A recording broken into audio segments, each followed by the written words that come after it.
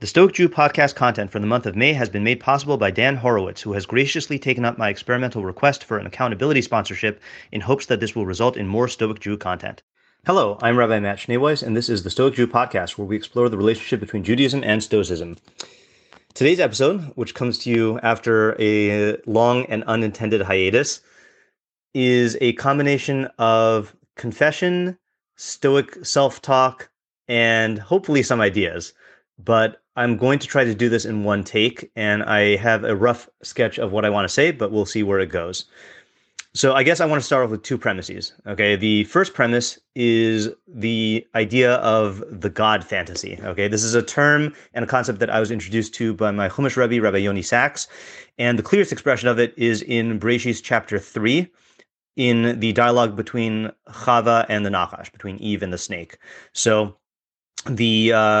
I'm not going to go through the whole thing, but as we know, Adam and Chava are prohibited from eating from the Eitz Hadas Tov Ra, the tree of the knowledge of good and evil, and the snake basically causes Chava to question whether this prohibition actually should be adhered to. So the argument he makes is, he says, so this is in Bereshis Gimel Daled in Genesis 3:4. Vayomer hanachash el ha'isha lo mos temusun. The snake said to the woman, "You will surely not die. Ki yodea Elohim, ki biyom achalchem mimenu v'nifkechu einechem, v'hisem kelohim yodei tov v'ra." So, because God knows that on the day you eat from it, your eyes will be opened, and you will be like Elohim, knowers of good and bad. Now, the word Elohim in Hebrew can mean several things. It can mean God. It can mean false gods. It can mean angels. It can mean rulers or judges. So the majority of commentators, it seems, take this to mean you will be like rulers or judges. But there are some commentators who go with the plain meaning, what I think is the plain meaning of the pasuk, that it means God. After all, it does. The word Elohim appears two places in this pasuk. Yodea Elohim definitely means God. God knows that on the day you eat from it, your eyes will be open and you'll be like Elohim, right? You'll be like gods. And Rashi there says, V'hisem kelohim, you'll be yotre olamos. You will be creators of worlds. And actually the Rashi before that is also good. He says, Ki yodea Elohim v'gomer, v'chol uman sona es b'nei umanuso. Every craftsman hates his competitors. Min ha'etz hazeh achal ubara es ha'olam. God ate from this tree and he created the world. So according to Rashi, the idea here is that the snake is telling Chava that God told you guys that if you eat from the tree, then you're going to die. But really, he's just trying to keep from you the source of his power. He ate from the tree, and that allowed him to become a creator. And if you eat from this tree, you're going to be creators as well. So he's appealing to this fantasy that Chava, and by extension Adam, has, that in truth, they are like God. Now, I don't understand this in a literal way. In other words, you'd have to be delusional to think that you are an actual God, but it's talking about an unconscious fantasy that deep down we feel that we are God, okay? And this expresses itself in many, many ways. I guess coming from the standpoint of Mishlei, of the book of Proverbs, which I learn most, the most common expression of it is that we feel like reality should bend to our will, and the only being of whom that is true is God. God's will is reality, but we crave or expect reality to bend to our will. Another way is obviously we feel invulnerable. There are parts of us that feel like we are invincible, and the only being of whom that is true is God. So there are many, many expressions of this. Okay. And it crops up all over the place. And the greatest Rishaim, the greatest evil doers in the Torah, are either explicitly or by the sages depicted as actually believing that they're gods. Example being Paro. Pharaoh believed he was a god. There are indications that Haman believed that he was a god. And so on. Okay, so this comes up a lot. So that's premise number one. Okay, premise number two, and this is really what kicked off this entire episode here, is, sorry, I had to find the puzzle here, is I'm recording this on a Sunday. So yesterday on Shabbos, we read Parshas Vayera, and in Bereshis Chaf Aleph Lama Gimel, Genesis 21:33, then the pasuk says about Avraham, Vayita Eshel Bive'er Shava Vayikra Sham B'Shem Adonai El Olam. Okay, so what this Eshel is a little bit of a dispute here. So Avram planted an Eshel in Beersheba. Okay, let's not even get into that. And he called there in the name of Hashem Kel Olam. Okay, God of Olam. Now, any student of the Rambam will recognize that this is a very prominent pasuk in the Rambam's thought. That Rambam begins every book that he's ever written with that phrase, B'Shem Hashem Kel Olam. So this clearly is a very important pasuk. I'm actually not going to weigh in on how the Rambam uses it and what he means by it and why he chooses it as the crowning pasuk. I have given shiurim on that, so I'll try to include the links in the show notes there. But I'm going to go with my understanding of the pshat of the pasuk, which is that this is a good thing to know in general. The word olam, ask any Jew what olam means, and most of the time they'll say world. Okay, and that's because we use this in all the blessings we make. Baruch atah Hashem Elokeinu melech haolam. Blessed are you Hashem, or you Hashem are the source of blessing, King of the olam, King of the universe, King of the world. Okay, so in rabbinic Hebrew, olam means world, but in biblical Hebrew, olam never means world. I think there's some who think that there are a handful of instances in which it means world, but the real meaning of it is eternity. Okay, Sforno on our pasuk here writes, "Vayikra Sham b'Shem Hashem Kel Olam," and Avram called there in the name of Hashem, God of Olam. He says, "V'kara v'hodia l'rabim shehakel yis'aleh hu Eloka hazman umamtzio." That Avram called and made known to the masses that God, exalted is he, is the God of time and the one who brought it into existence. Neged das chachmei hagoyim chadashim gam yeshanim. And this goes against the opinions of the non-Jews, new and old. So this is something that I'm also not going to get into here, but according the big competitor with the Torah's view that the universe was brought into existence by God is the view of Aristotle, who held that the universe is eternal.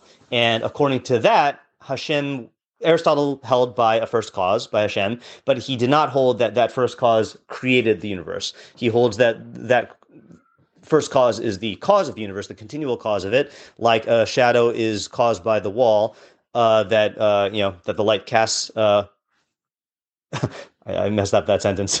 That just like a wall that casts a shadow, the wall is the cause of the shadow, so too God is the cause of the universe, but not through an act of creation, not in any sort of event. So according to Aristotle, Hashem is not the God of time. But according to us, Hashem is the God of time or the God of eternity. Okay. So putting these two together, the idea of the God fantasy, that deep down unconsciously, we all feel like we are God, Gadol Gibor V'Nora, the great, the mighty, and the power, and the awesome.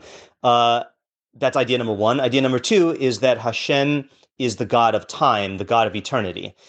So these two ideas were rolling around in my head, and I realized that I have fallen prey to the God fantasy in this specific way of viewing myself as the God of time. Okay, and I'll explain what I mean. As those who listen to this podcast or who are my students in real life know, I am very big on habit cultivation and time management and other sorts of things in the loosely speaking, the productivity sphere. And I'm always doing experiments with my own habits and tweaking my routines, et cetera, et cetera. But what I realized is this past week, I had a huge aha moment. I had a huge realization of a mistake that I was making. Okay, so let me give you the facts, because here I think when we're doing this sort of Stoic self-talk workshop thing, then the details are very important. So as I announced earlier in the year, I got a new part-time job this year, teaching high school at a school in New England. And most of the time I teach remotely, but once a month I drive up to New England and I teach for a couple days in person. And typically what will happen, the plan at least, and how it's been so far, is I would drive up on a Sunday and then teach on Monday and Tuesday, and then drive back to New York. So this past week I did that, and it was great. But then I got back on Tuesday, and then on Wednesday, I was stressing out. Okay, why was I stressing out? Because in my schedule of classes, I have two things that I do every Friday. One is that I publish an article on my Substack at rabbischneeweiss.substack.com. Usually it's a two-page article on the Parsha. And the other thing I do is I give a women's shiur, a women's class at 11 a.m. called Machshava Lab, which is usually an hour, hour and a half class. So ordinarily, my work on these two things is well underway. But this past Wednesday, when I went up, or I guess when I came back from New England, then I was stressing out because not only had I not started preparing for my women's class and not started writing my article, I hadn't even chosen what topic I was going to do. And I have other classes as well. I have a class on Wednesday night, and I have a class on Thursday night, and classes that I give, and tutoring that I do. So time was of the essence, and I was just stressing out, how am I going to prepare this women's class and write this article in time? And then suddenly it hit me that I have been doing something insane without realizing it, simply because it has been habit. Okay, and the insane thing I was doing was that my drive to New England takes anywhere from 3 to 4 hours one way. So we're talking, let's just say 7 or 8 hours round trip when I'm in the car. Okay.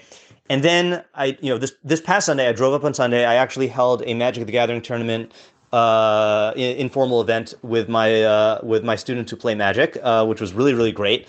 I'm kind of the head of the unofficial Magic the Gathering club at the school, but this was our first time we did a real live in-person event involving a bunch of students, and that was for several hours on Sunday, which was great.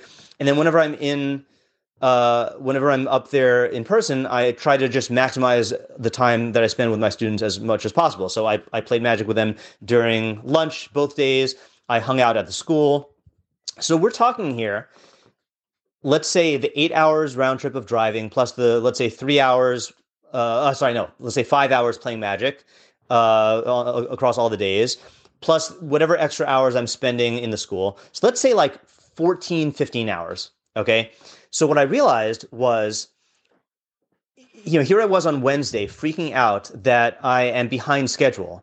But what kind of insane person thinks that he can cut out 15 hours that would have been spent learning and preparing to teach and yet still be on schedule? In other words, I would have spent, I have a very, very like well-oiled machine. I have my time that I spend on throughout the week preparing for my classes. So typically what I do is on Shabbos morning, I sift through a bunch of topics to kind of like just get handfuls of topics that I want to give a class about or write about.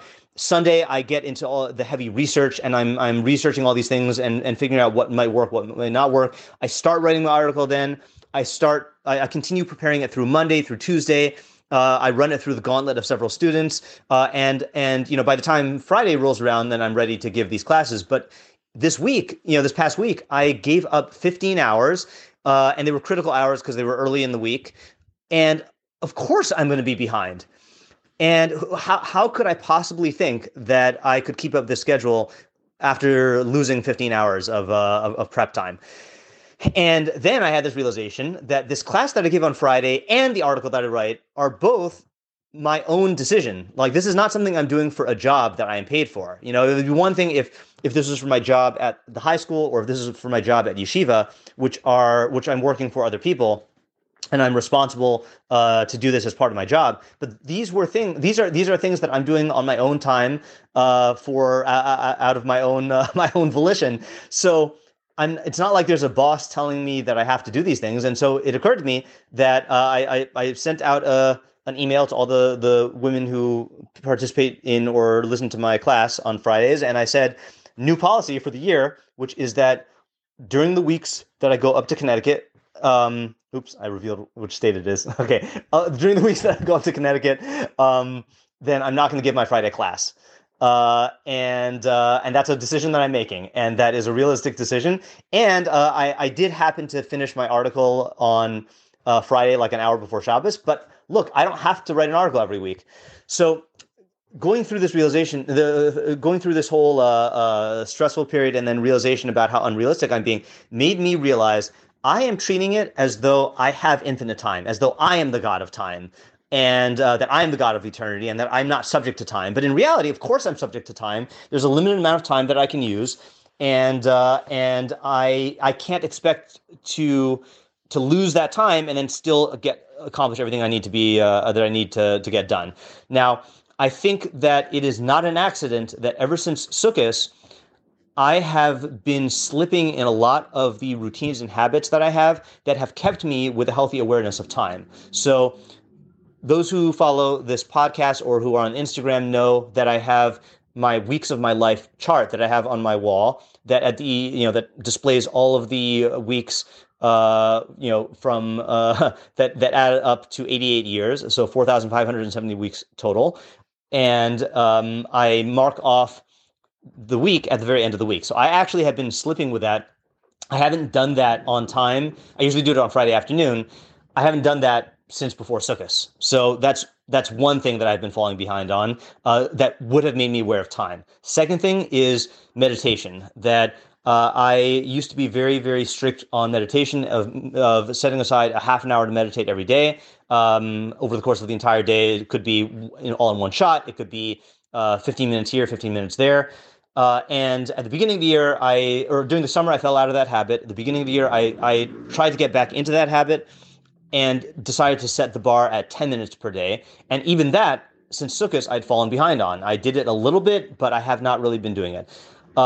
Another habit that I've been falling behind on, and this one is the most worrisome to me, because this habit has been a mainstay of my mental health and sanity since the middle of COVID, since January 2021, is that I have my sacred time in the morning that is set aside where when I wake up, either before or after davening, I'll turn on my phone, but I won't take it out of focus mode. And during the time that I drink my coffee, I will just have coffee and reading for about a half an hour and not connect to the world through social media. And what happened after Sukkot is partially because of the jet lag and the stress of wanting to be prepared for my high school classes in the morning. I violated that sacred time, and I would turn on my phone and take it out of focus mode and check my emails and then start preparing for the day. So in other words, I did not set aside this time of this timeless island of self time of just reading and drinking coffee, which was a big part of my day. So my habits have been slipping specifically in areas that help me to be aware of time.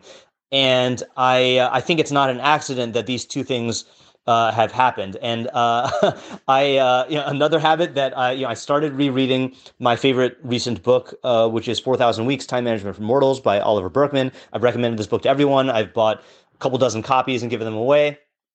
And I started rereading this going into Rosh Hashanah and reading a little bit each day. It was very good for me. And then during Sukkot, I lost that habit and stopped reading it. So just to give it a sample of this, again, I recommend the entire book, but I opened up this morning, I took out the book during my reading time, and I opened up the book, and he says, I'm just going to read the beginning of this section here. This is in my edition. It's on page 48.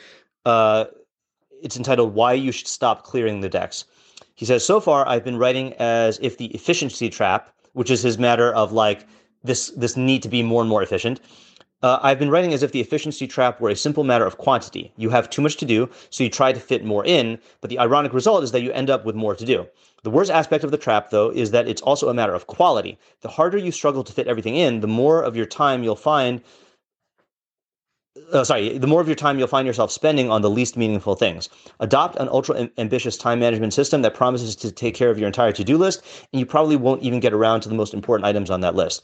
Dedicate your retirement to seeing as much of the world as you possibly can, and you probably won't even get to see the most interesting parts. And now here's what I wanted to read. The reason for this is straightforward. The more firmly you believe it ought to be possible to find time for everything, the less pressure you'll feel to ask whether any given activity is the best use for a portion of your time. Whenever you encounter some potential new item for your to-do list or your social calendar, you'll be strongly biased in favor of accepting it because you'll assume you needn't sacrifice other tasks or opportunities in order to make space for it. Yet, because in reality your time is finite, doing anything requires sacrifice, the sacrifice of all the other things you could have been doing with that stretch of time. If you never stop to ask yourself if the sacrifice is worth it, your days will automatically begin to fill not just with more things, but with more trivial or tedious things because they've never had to clear the hurdle of being judged more important than something else. Commonly, these will be things that other people want you to do to make their lives easier, and which you didn't think to try to resist.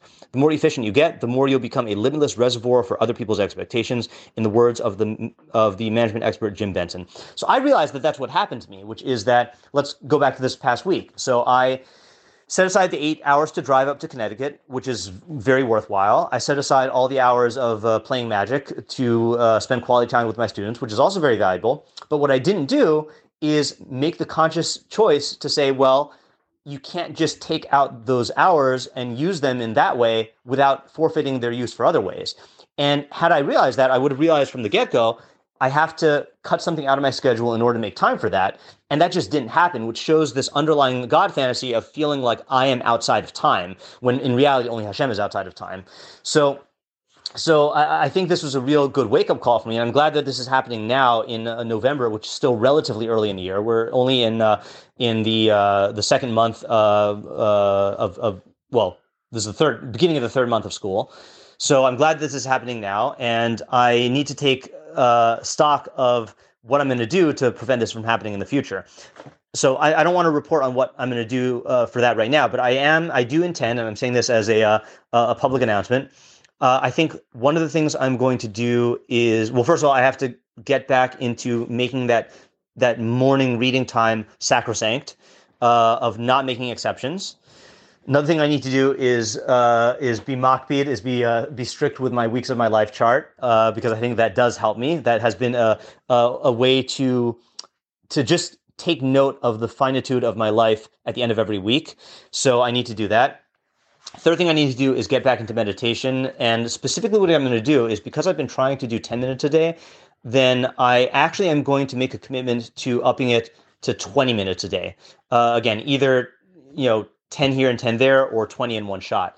And I think the reason why this is going to help is because when you're trying to just be maximally productive and using every minute productively, then you run into the problem that Oliver Berkman was describing, where it's just this mad rush to just use all your time to get everything done. But when you set aside time specifically to do nothing, it first of all, it makes you realize that the world doesn't fall apart when you stop and do nothing, which is very important for someone like me. Secondly, it also makes you value the time.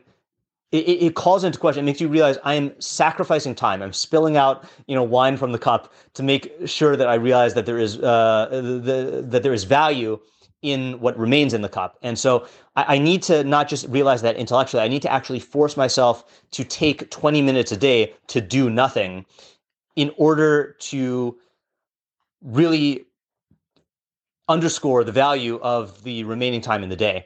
And I think I want to end. So those are the things that I'm going to be doing this week. And I think, but not just this week. I want to make this into a 4-week experiment of seeing how I do with the 20 minutes of meditation and then the checking off the weeks of my life calendar. And the reason why I say 4 weeks is because this week is what I'm calling a normal week, which is I am in New York the entire time. Okay.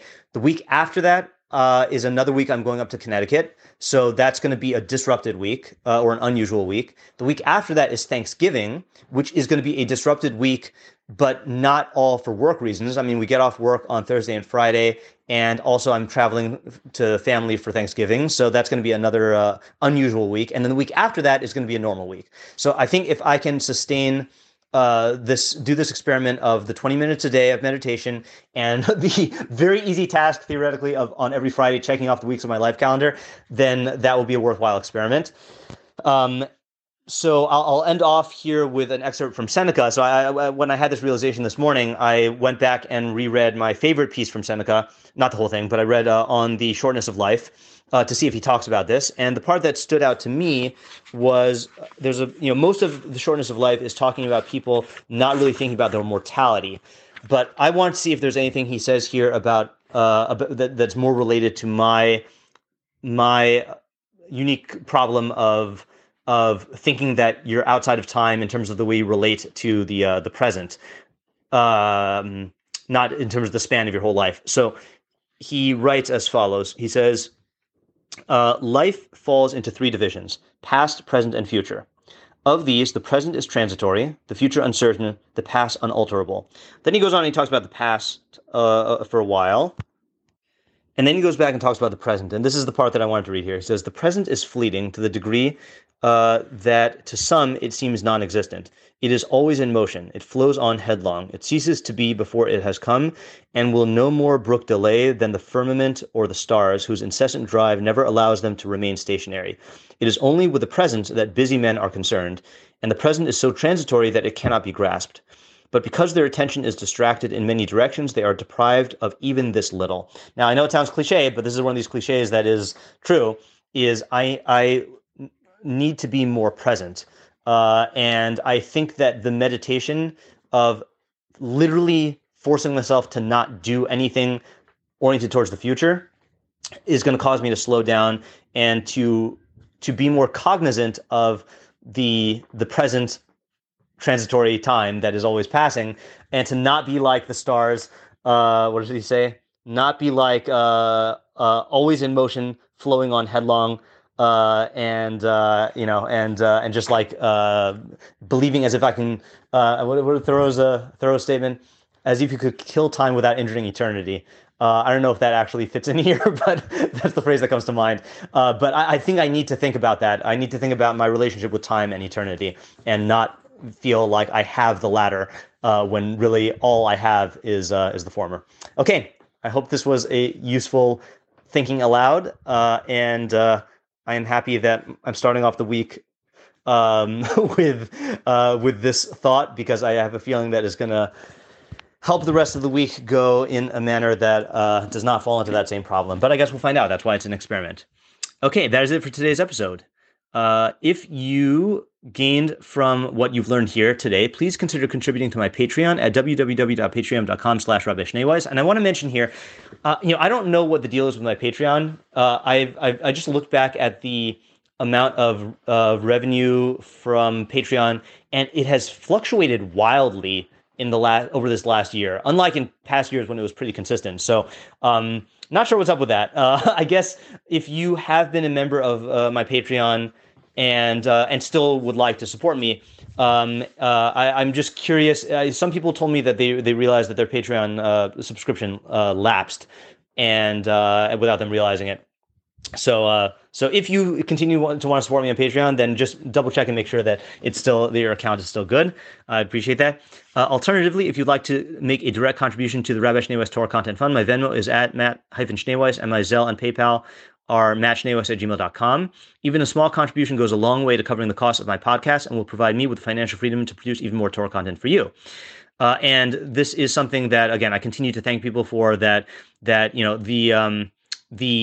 Patreon is like the foundation, the bedrock of support for my content. But the sponsorships are like the building itself. that it really is due to the generosity of people sponsoring week after week, and thank God it is there are sponsors for every week so far. That really is the building itself, the structure of the main thing that houses my content. If you'd like to sponsor a day's or a week's worth of content, or if you're interested in listing my services as a teacher or tutor, you can reach me at rabbischneeweiss@gmail.com.